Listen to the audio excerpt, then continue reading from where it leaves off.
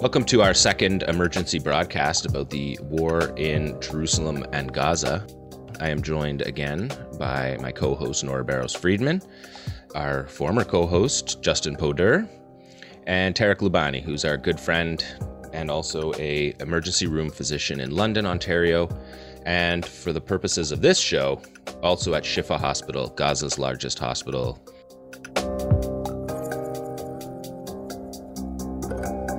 We're going to discuss some of the ups and downs of the last 2 weeks. Our first broadcast was during the war, and we tried to paint a picture of what people faced at that time. Now we have an opportunity to look back a bit and reflect on some of the things that have happened. And why don't we start with Tarek? Give us a sense of what you're hearing from your colleagues in Gaza about the attacks that people have been hearing about, but pretty sanitized because we didn't have a lot of reporters. We had reporting studios destroyed, capacity destroyed. So we did feel, I felt in particular, that we did have a missing element in this war. We didn't see the carnage explored because there wasn't very many people in there, reporters-wise, to do that work, it felt like. And the Palestinian journalists were doing courageous work, but having their buildings destroyed and their centers bombed, and were constantly treated like everybody else in Gaza is, like combatants. What was the word from your colleagues, from the doctors in Gaza, how it went?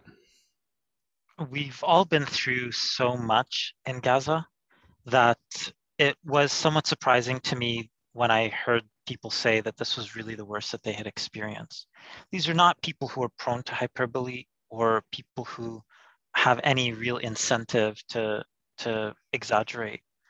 In reality, the thing that they experienced and saw that was different from before is that there truly was no safe place. And the medical infrastructure appeared to be targeted more or less indiscriminately. To bomb the roads around Shifa Hospital is not, of course, bombing the hospital itself, but it is disabling it and serves the same functional purpose of making it impossible for patients to arrive and physicians to give care. Of course, the killing of several physicians has been pretty devastating as well.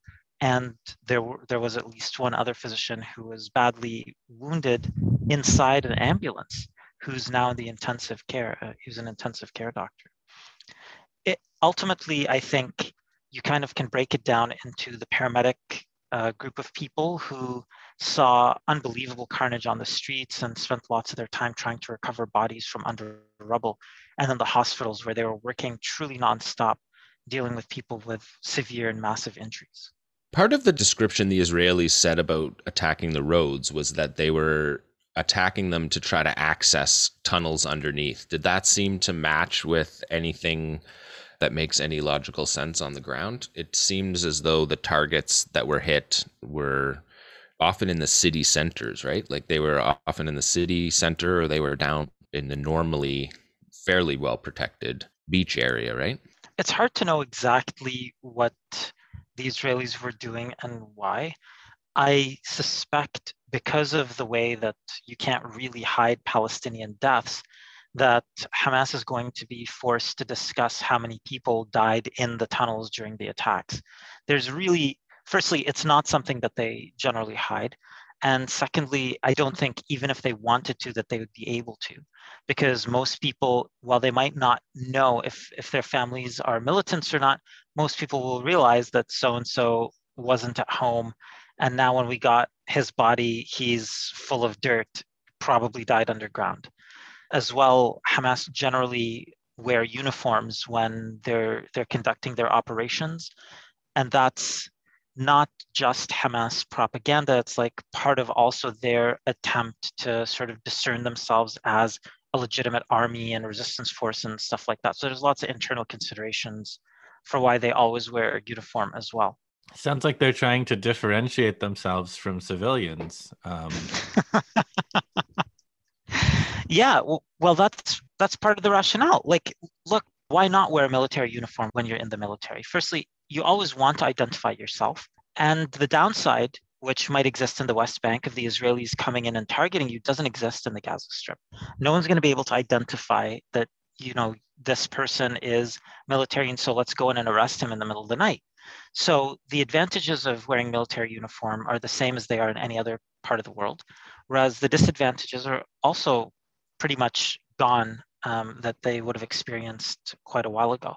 So in general, when you see people who are injured in quotation marks, the line of duty in terms of military stuff, they're almost always wearing military gear.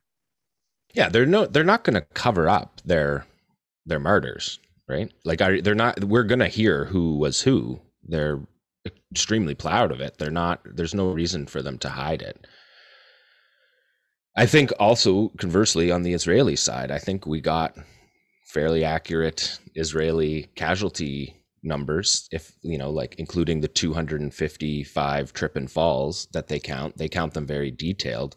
But I think we can on both sides, the numbers are honest. I mean, except for how Israel says who the people that were killed were, right? They just say that everybody was, and nobody was a kid. Or as I remember, Ali Abunimah did a tweet where he broke down their we killed 200 terrorists, 248 people total. So Ali was like, by that logic, at least a dozen of the terrorists killed were children. So that's interesting. So just the numbers seem to be 248, the death toll, 66 of whom were children. They're saying 17,000 buildings were. Wow, that's such a crazy number. Destroyed. Yeah, and I mean, I know in terms of right now, we're just starting to get the damage reports. Nobody was out there in the clinics trying to figure out what clinics were damaged. There were at least a dozen clinics that were damaged, at least partially, probably more than that by the time the final accounting is done. And I think 6 or 7 that I heard that were majorly or completely destroyed. And of course, several hospitals, including Indonesian Hospital, which is a major new hospital in northern Gaza. So this is bad for medical care. This is bad for Palestinian health. This is not even to speak of the pillars of medical care like water and sanitation and so on. They're saying 800,000 people don't have normal water access. There are about 25 sanitation points, and I forget how many like major water pipes. But in reality, all of the water and all of the sanitation depends on electricity anyway. So even if they hadn't been bombed, and in 2014, almost all of the sanitation points were bombed, even if they hadn't been bombed, they're non-operational for the meantime. I think today was the first day, today or yesterday was the first day that that fuel entered. So it's just all around going to be bad for health over the next few weeks. They were like attempting to try to somehow figure out how to get at tunnels. And people were talking about this, the new reaction was like, it felt like earthquakes, right? Because it was presumably bunker busters that are going down below the ground in order to access tunnels. And then once that explosive capacity is in the tunnel, it disperses, right? So the water attack was a tactical military attack by the Israelis to destroy the water system, right? You said that too. In 2014, they destroyed the power plant effectively, right? These were targets, part of their targets in their target bank. I'm curious if they actually seriously damaged any tunnels, because the key to bombing a tunnel is that if you successfully get an explosion into there, you're going to have secondary and tertiary explosions without much trouble, where basically, let's say you drop a bomb at point A, the path of least resistance for the pressure wave is going to take it so that the exit will be at the next exit. Right. And so the Israelis, for example, did release video of them successfully shooting at missile launchers and showing secondary explosions, right? There are explosives in a building, they bomb the building, there are secondary explosions that come as a result. So it means that clearly we know they're watching everything that they bomb. Why haven't they released video of them producing secondary explosions or very typical tunnel style explosions from some of their bunker busters or some of their bombs? My best guess is that they did very little or no damage to that tunnel network, but it's going to be really, really hard to know. I think for the next 15, 20 years, the best way that we'll know is sort of whether Hamas sort of comes out and says it, and how many people died in those tunnels. Well, there's a question that I wanted to ask of John and Tarek, which is, I've been hearing a lot about Israel's ability to surveil from people who read the Jerusalem Post or, follow the Israeli media. And they talk about how Israel can, listen based on shooting a laser at a wall or drones or whatever. And they have all this human intelligence. So it seems to me like Israel would want you to believe that, whether it was true or not. I wonder what the hype is in terms of Israel's relative ability to kind of surveil and control everything compared to the reality.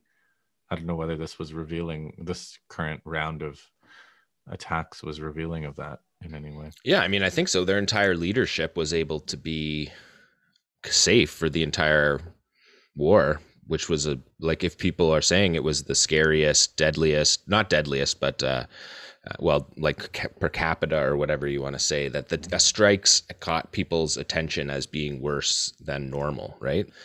And none of the evidence, like Tarek said, points to any of that. The missile launchers are buried, for one thing. They've been buried for 3 wars now, and that's something they learned from Hezbollah. To bury the rocket launchers, they come up from underground, launch the rockets, and then they go back down. And the Israelis were clearly unable to knock those batteries out because, again, like Tarek said, you could see secondary explosions. They would be very happy to show their population that they were knocking out rockets before they were being fired, considering how much attention the Iron Dome gets for knocking them out once they're in the air. You would think that it would follow that the IDF would also want to show you that they knock out missile launchers.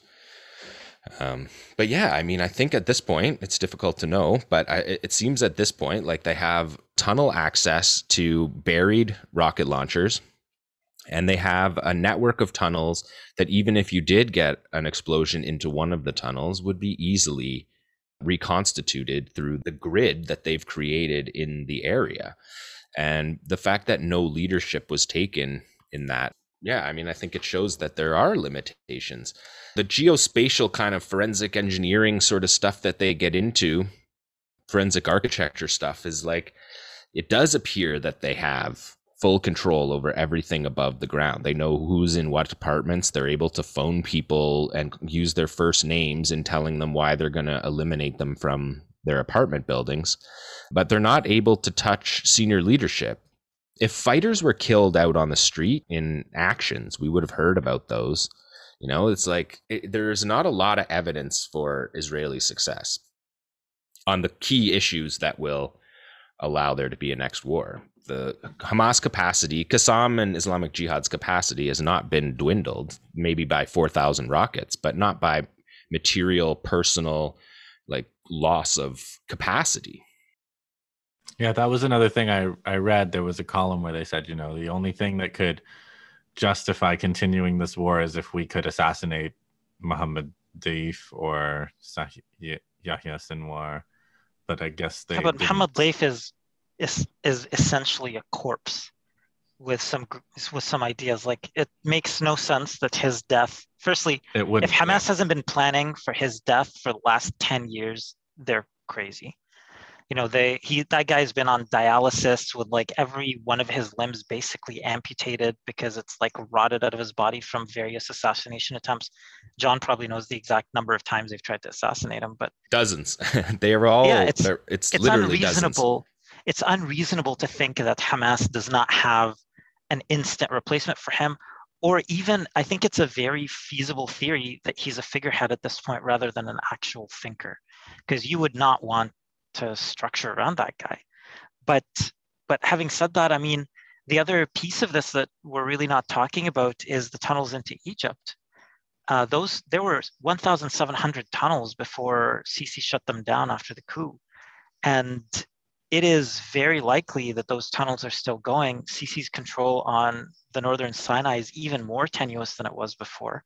And probably there's a constant feeder stream of weaponry and rockets and expertise and all that stuff coming in.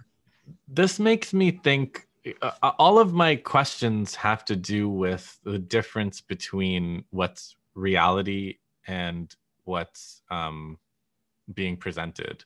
So another one of them is, the idea that Biden forced this ceasefire.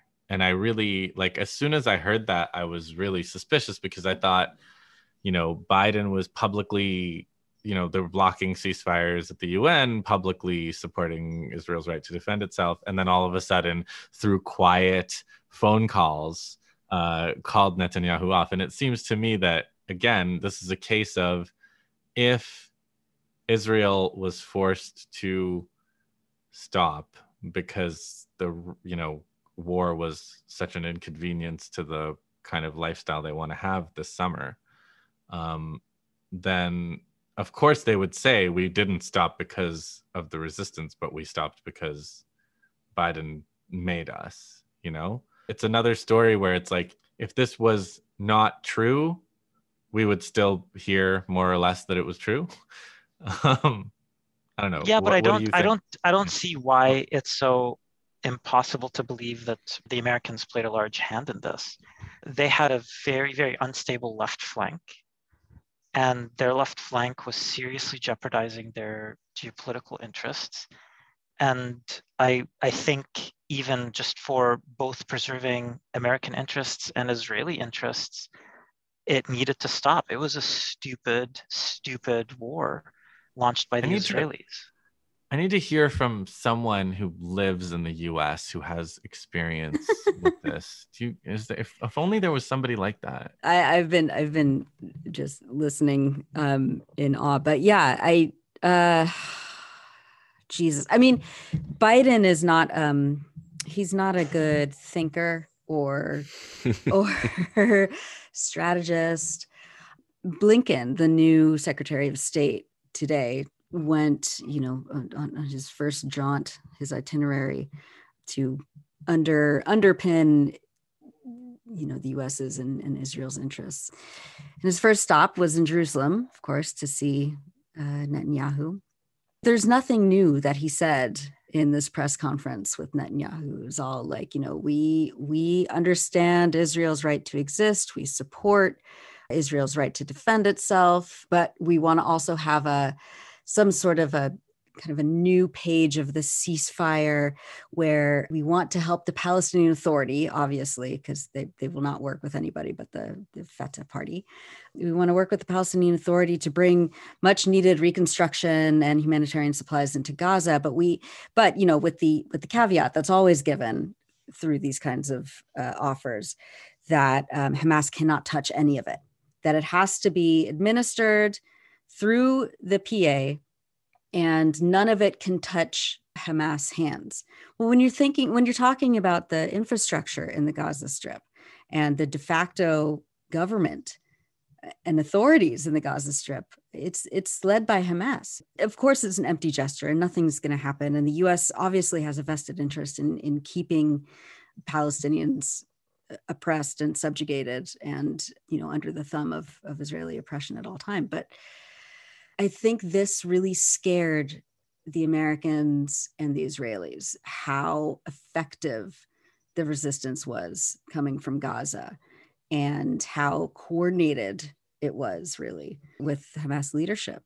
And I think it really, Israelis were very shaken up that the rockets were being launched at such a rate, and that the leadership of the factions were saying, we can bomb Tel Aviv for 6 months. Is that what you want? You want Israelis running to bomb shelters. I thought you wanted to have a nice little summer. I think that was a real wake-up call to the Americans and the Israelis and the Israeli public that they can't keep this going. And this is not, this status quo can't hold up anymore. I don't know what that means in terms of the next steps. And it's surprising that there weren't more demands through the ceasefire of ending the 14-year-old blockade and siege. I still haven't even seen the details of the ceasefire agreement, but I don't think Palestinian resistance forces and leadership will demand anything less. I mean, I think they have a lot to use as leverage at this point. So the negotiations were technically not mutually exclusively decided or whatever. They each decided because the other person through Egypt.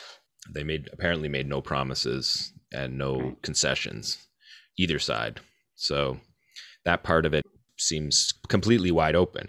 Media coverage of it has, of course, since made it look like they're attempting to tighten the blockade, like to do the exact opposite, right? Because they're talking about how can you send pipes and sugar into Gaza when there's a possibility that pipes and sugar will make, it will make rockets. We'll make homemade rockets. Right. Even though a lot of the homemade rockets are made from disassembled dud Israeli rockets. We don't get into that part of it, but we're going to cut sugar off from the 2 million people who live in this tiny enclave where they can't come or go. And it's difficult to see any solution to Gaza without a freedom of movement for people in Gaza. I mean, economically, health-wise, education-wise. Do you think that they've done enough militarily to win some kind of concession on the blockade? Or yeah, I mean, I would have thought. It's just Israel's refusing to negotiate. It makes it a very difficult situation, right? Like, it's the same with the negotiations with the prisoners. Like, couldn't Israel just negotiate with the prisoners for what they're on hunger strike for? It's difficult. Israel's already putting, it's not Israeli aid. I hope our audience is well aware of that. That's an important thing. Israel destroys the Gaza Strip, but Israel's not trying to rebuild the Gaza Strip. That kind of thing that we heard about the Americans in Iraq or whatever, giving, sort of blood money to families that they killed, that does not happen with Israel. And when you're hearing about NGOs and aid organizations, they're international NGOs and aid organizations. It's not Israeli money bringing Israeli stuffs to the border. If the most it is their trucks offloading back to back materials that were provided by somebody else for the Gaza Strip. Products, supplies that had been held up at Kerem Shalom crossing for weeks, maybe even months, that are finally getting through, and it's full of like rotten produce or expired medicine or things that are completely unusable. But Israeli media, with the Israeli military, make this huge show of we are sent. They had all these like trucks coming in and then going back out, saying that they were being threatened by rocket fire. And so really like trying to create this narrative of like, well, the Israelis really are helping and look at all these supplies, and the Hamas is just unwilling to accept it.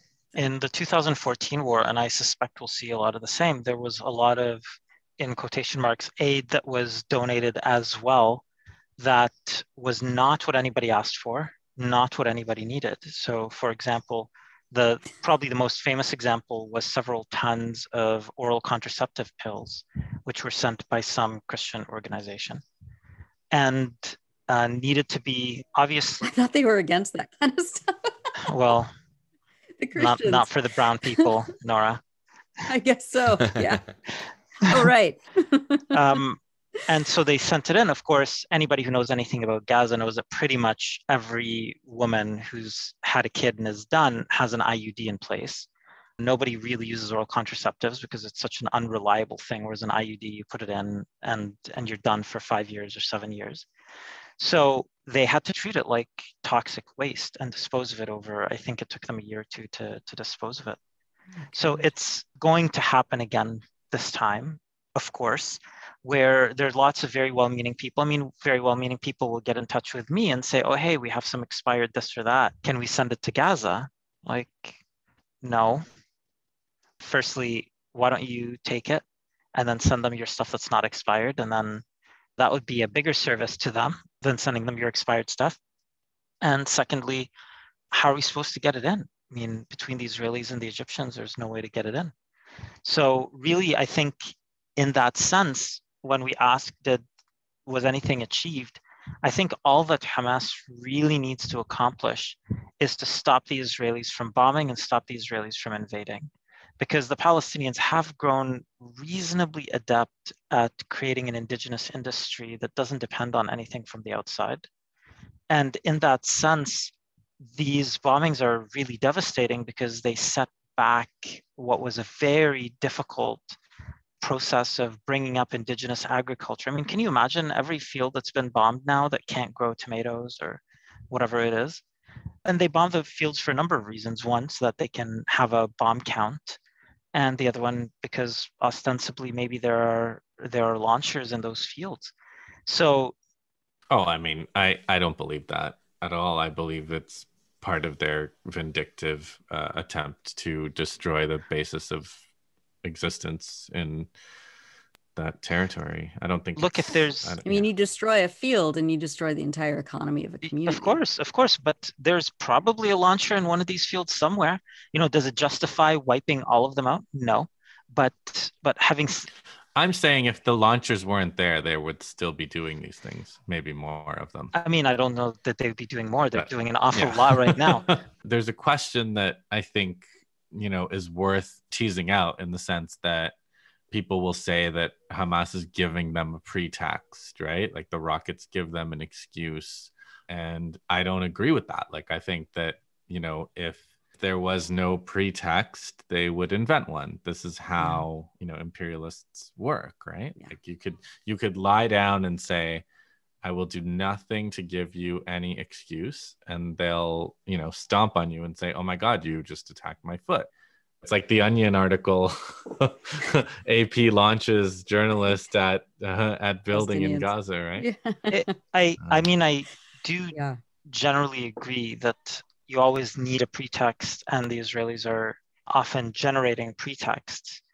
I also think, at least my feeling, is that a lot of the people who are in the military system truly feel like they're attacking military targets primarily, rather than destroying the fields as their primary goal for the agricultural fields. I think it's very different in terms of the civilian infrastructure, but is there really more than sort of one or two people out there who's saying, let's destroy their entire agricultural capabilities? Yeah, I believe there is, because they don't make a distinction. That's the whole point, right? They don't make a distinction between civilian and military. They make their doctrine, which is American doctrine, going back to Indian wars of the 18th century, is that if it helps the enemy survive, then it's considered a fair target for destruction. So burning cornfields, attacking water storage, attacking stored food, that's how Americans have done warfare since then. And the Israelis have always adopted that. Did you have more stats, Justin? Did you want to give people a good rundown of what they faced over those 10 days? I only have those numbers, 248 people total, 66 of whom were children, and then the 17,000 buildings figure. Of course, specific targets included media buildings, entire apartment complexes that were kind of knocked down, bombed and fell down, like 9/11 kind of building collapses. And then, of course, the targets including the power station, the roads around the hospital. I believe they gave some warning to the UNRWA, the United Nations Refugee Organization, that they were going to bomb schools. I saw the note that they were going to bomb the schools. I don't know. I didn't see any follow-up as to whether they did, but yeah, I believe they did. And also there was a women and children, like a prenatal and postnatal clinic that was bombed. The only COVID testing center in the doctor in Gaza. Charge of COVID. Right. There was that psychological, this was one of the worst stories, man. This the broke psychological trauma unit or something where they had 11 kids, 11 children that were traumatized from previous attacks. That unit had those patients admitted into it. It was an outpatient treatment program. And they confirmed them killed so these kids in their individual homes. In their homes. But they were all in treatment. You're trying to convince a kid that they're safe, because that's the starting point to trying to get them to recover, and then it happens. I'll also add one more set of a couple of numbers, which is that the number of COVID tests they did as of this morning for the 24 hours previous to that was 1,341. And the number of positives was 448, which is a massive positivity rate. Your positivity rate should really be no more than 5%. Otherwise, you're really, really testing way too little. we know that the Israelis aren't allowing enough testing supplies in as well. And oh my God, the COVID situation over the next sort of 4 weeks, I can't even begin to fathom it, because you have, I mean, how can clinics or Shifa or any, like, how do physicians even start preparing for something like that? you can't, because they don't have PPE. They don't have any of the treatment medications, so there's some medications that definitely work, and there's some definite medications that may work, and you really can't access any of them in Gaza. But not only that, you as a medical provider, let's say you confirm a case, where are you supposed to put it now? Your intensive care units are full of young people who are the victims of trauma, which is highly survivable in comparison to COVID. Once somebody comes into the intensive care unit with COVID, their death rate is between 10 and 30%. So I imagine that they're preferring to put the trauma patients in the intensive care over the COVID patients, because they just have a much higher survival rate. But that's going to mean functionally that they do what we would call a discharge to die. So you discharge them back to their home. You tell the family, look, they're probably going to die. Just take care of them as best as you can. And you have this super spreader of COVID who then is going to give it to the rest of the family in an environment where nobody can separate right now, and where families are clustered together because so many homes are destroyed. And so the families were moving to the United Nations schools and packing tens of thousands of people together in a pandemic, in a closed space with not proper anything. In some cases, there was no water, electricity in the places that they're being corralled to, and that there was no testing for the two weeks of the war. And the lead doctor, Tarek, maybe you could describe about that. The lead doctor was assassinated over the course of the war. Like, Israel's main push for the last 6 months has been this vaccination plan, right? Like, that they're the global leader in vaccinations, and that they're actually asking for tourists to come. They're putting up campaign posters all over the world to have people come to Israel, because Israel is COVID free, or so they say. And meanwhile, on their southern border, a war where 66,000 people had to live in schools packed together. I think it was only in 40 schools too. So you were like more than 1,000 people in a school, families packed together, unable to leave. It seems to be a disaster waiting to happen.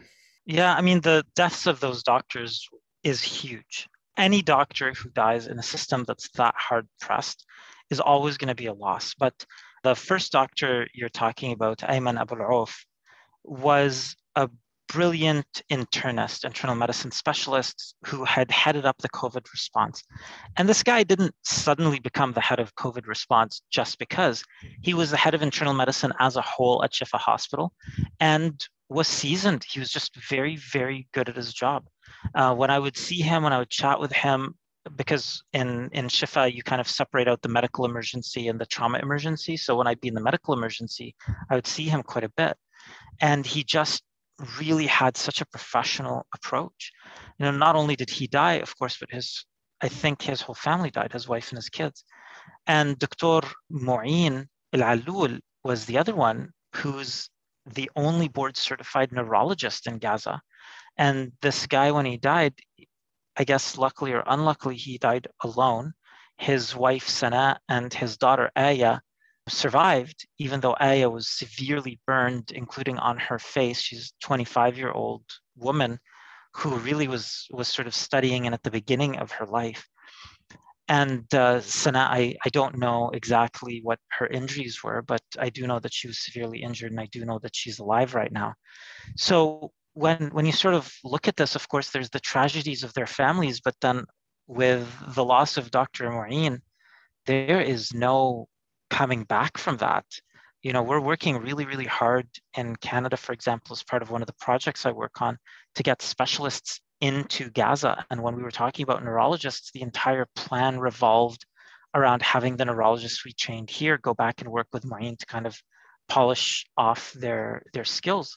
And now he's gone. That sets neurology back not just by a year or 2 or 5, but more like 10, 15, 20 years. And that's devastating, absolutely devastating. In terms of the COVID response, though, I mean, I guess the only good thing about the situation is that it's so bad that probably even a genius like Dr. Ayman would not be able to really salvage this for the time being. So I think now we just kind of have to watch this fire burn, try our best, see what we can do in terms of PPE. You know, GLIA, the group I work with that does medical devices, one of our centers was bombed. We were producing PPE, but we also had some respirators and so on that needed to come in, and the Israelis have had them detained for over a month now, since before the escalation. Those respirators aren't coming in. I mean, the chances of the Israelis letting them in is, let's be realistic, very, very, very low. It's bad, obviously. It's going to get worse, unfortunately. And now it becomes a question of how we can rebuild in the ashes of all this thing. I mean, how? You know, like there was in the last few hours just before when the ceasefire was called, and then just before the ceasefire went into effect, Israeli warplanes, you know, did a lot of damage. People were still rebuilding their homes from the 2014 attacks. How can Gaza be rebuilt right now? Yeah, I mean, that's during the March of Return, it was interesting because I'd be there and people would be like, oh, that's where the old hospital used to be. That's where, you know, my grandfather's house used to be. A lot, of course, hasn't been rebuilt. I do think this is where we might want to start transitioning into some of the international response. Can you believe that the largest sort of Palestinian human rights protest in London, UK happened after the ceasefire? And I think that's because fundamentally people are starting to understand that the ceasefire is not the end. And right now, it's clear that the pro-Israeli reactionaries are out in full force, and we have to start working on it. So from the medical perspective, there's this one really good doctor named Dr. Ritika Gol, who, and I mean this as absolutely a compliment, cares about Palestine way less than she cares about every other issue in her portfolio. You know, she's super active on every human rights issue that you can imagine. And she's being targeted and accused of anti-Jewish racism, which is nonsense. She's being targeted. There's a Toronto District School Board resource teacher who sent some mailings around. The CBC, the Canadian Broadcasting Corporation, a lot of journalists from there signed a letter. They're being punished, to being told they can't cover the Middle East because by signing a letter asking for more balanced coverage of the Middle East proves they're too biased to cover the Middle East. At York, there's a teaching assistant who also sent an email rescheduling an office hour. So basically, two of the biggest universities, the media and the school board in Toronto alone. Well, this doesn't come out of nowhere. It's coordinated strategy by Israel lobby organizations to try and deflect the global attention on Palestine back onto the Israeli narrative, and manufacturing all of these like just fake accounts of anti-Semitism in the US and in Canada. I mean, it's all a very coordinated tactic.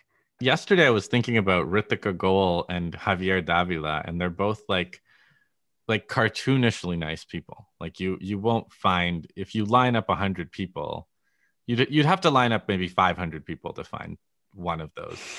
Like the first 100 you won't. Then I realized that is actually who they target. They target actually the nicer people, like Jeremy Corbyn. Right. Is actually, everybody who knows him, I've never met him, but everybody who knew or who knows Jeremy Corbyn says that he's that kind of guy. Like he's the, he's the guy who helps old ladies cross the street and, like comes back. Like he's raging anti-Semite. And so, but I guess that's the point. Like if you get those, if you can make those people, if you can turn those people into the bad guy, then anybody else, It's also notable that they're not really going after any Palestinians. And I think that's probably for two big reasons. One of them is that Palestinians have largely been absent from that conversation because they've been silenced over time. And actually, Justin, you wrote a really important piece this week about specifically addressing and defining anti-Palestinian racism, which I think is an important resource that people would really do well to read.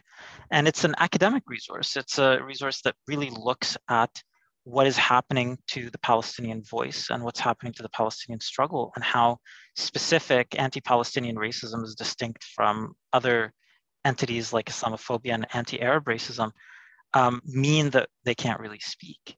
But the other piece of it as well is that those Palestinians who have survived that, sort of been forged by that crucible of accusations and attacks over the last decade or 2 decades, are not easy targets for groups like, CIJA or even the Friends of Simon Wiesenthal and groups like this that are targeting Rithika. So they're not coming after us because we are already sort of in tune with the attacks and how to respond to them.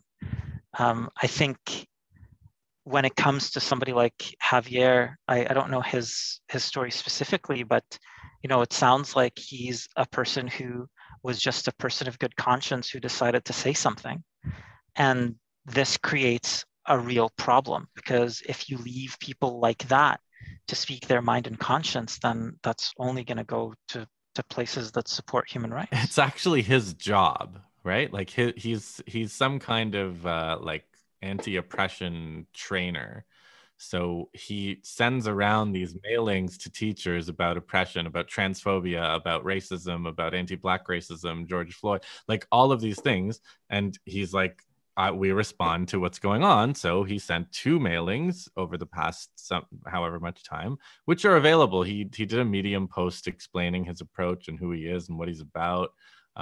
He's not backing down, but he's also, like, you can see a clear thing. He's like, we honor the trauma of people who suffered from anti-Semitism. We honor the trauma of Palestinians. We don't try to weigh them again. Like, it's a very sophisticated anti-oppression kind of framework, but it is his actual job. Like, he wouldn't be doing his job if he didn't do this. And that's another thing. Rithika's job is actually some kind of equity, diversity, include, like, she's got some kind of post working on marketing. She's a team defined that way. Yeah. I mean, I'm really curious, Nora, about your perspective on this, because as a person who cares about human rights and who is truly like an anti-racist, I worry that this conflation of anti-Semitism with anti-Israel is really just going to make true anti-Semitism worse. Yes. The anti-Jewish racism, that is to say. Yes. And many, many people have said that for many years. I mean, when it's a coordinated strategy to conflate Zionism and Judaism. And so any attack, any perceived attack or any criticism of Israel or, Israeli settler colonial policy is, by that, de facto conclusion, an attack on all Jews, as if Israel and Judaism and Jewish people everywhere were one and the same, which is just an explicit anti-Semitic idea in itself. I mean, this is why we all say Zionism is anti-Semitism. Zionism is a political ideology that treats all Jews as a homogenous, monolith. And so in that essence, we are, and Netanyahu proclaims himself the leader of the Jewish people, right? So he's like steeped in this ideology, obviously. And by doing that, by linking Judaism and Jewish people with Israel's massacres and genocidal attacks on Gaza that we saw earlier this month, of course, that's going to upset people, and people are going to link Jewish people with violence. And so we have to de-link that. We have to fight against it. It is it's unconscionable, and this is one of the many dangers of Zionism itself.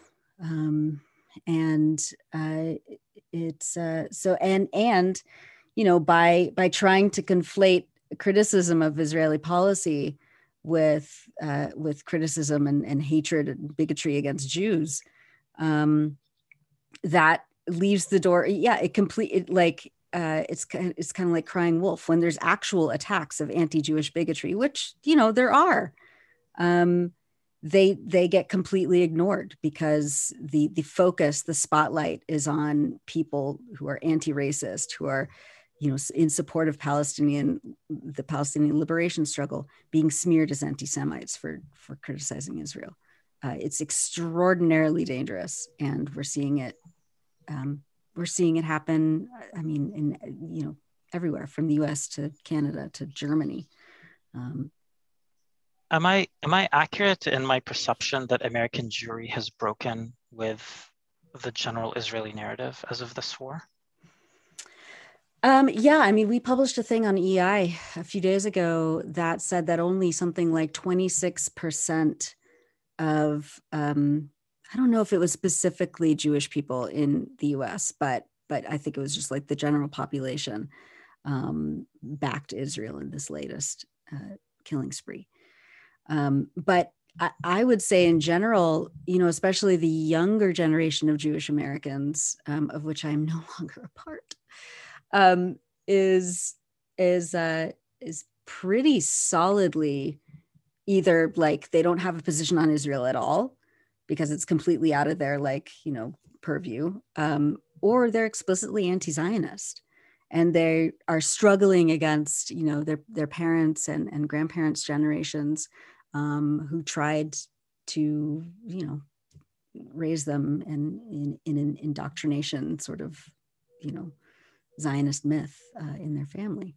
So, you know, that's why groups like Jewish Voice for Peace, which is explicitly anti-Zionist, and the International Jewish Anti-Zionist Movement have like just, I mean, their membership has just skyrocketed. Whereas like, you know, Zionist organizations are in a panic because they can't get their the new generation of Zionists in the US. But I mean, as I understand it, like even some Zionist organizations are breaking with the IPAC model, like J Street kind of being the newly emerging. I mean, kind of. It's just like shuffling decks. Or whatever, shuffling chairs on the Titanic. Chairs on the Titanic. Some of that is also sophisticated pro-Israel stuff. It's branding too. It's like J Street wants to pretend like it's you know, hip and cool and, you know, the voice of, you know, younger progressive Jews. But I mean, their rhetoric is always, you know, to underline Israel's policies. And, you know, I don't know how I mean, J Street, you know, has come out and said, yes, you know, the occupation is bad. They even like signed on to a bill by a lawmaker in Minnesota that, you know, that of course it's not going to pass, but if it passed, it would basically block U.S. aid to Israel that would go to the imprisonment, you know, torture and abuse of children in Israeli prisons. And J Street actually said that they, you know, supported that. Betty McCollum's piece or something? Yeah, Betty McCollum's bill, yeah. Yeah, I mean, it's kind of interesting to me to sort of try to figure out where the reactionary forces are coming in, because now what happened after 2014, I mean, I guess one of our unfortunate privileges at this point is that we've watched this happen a few times. After 2012, rebuilding was easy. The tunnels were open and the rebuilding was almost instantaneous, which shows that the Palestinians lack neither money nor initiative to rebuild.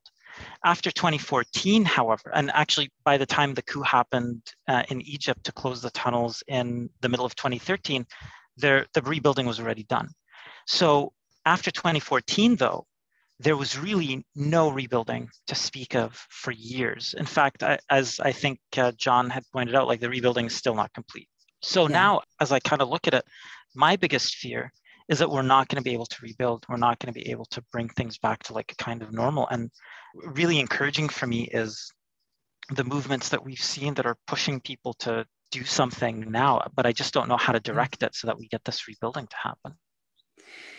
Yeah, I mean, right? Like we're getting requests all the time. How, you know, where do we send our money to help people in Gaza rebuild or get the medications they need or school books for children or whatever?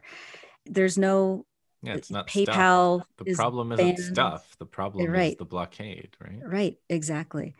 We have to defend these people that are being defamed by the pro-Israel lobby. We have to defend anti-racism. How can people do that? Like in their, in Canada or in the US? It's funny. It's ridiculous because it's all this war of letters, and you might feel like it's like a ridiculous thing to like send a letter to the dean or send a letter to the TDS, to the Toronto District School Board, but like that's exactly what you need to do. For every letter that they get attacking, they tally the letters. This is a battle of letters. Like they need to understand that people support anti-racism and include anti-Palestinian racism as a racism. We've been really glad to have Tarek and Justin with us on this episode, Nora. Yeah, thanks, guys. And you can find Justin at the Anti-Empire Project.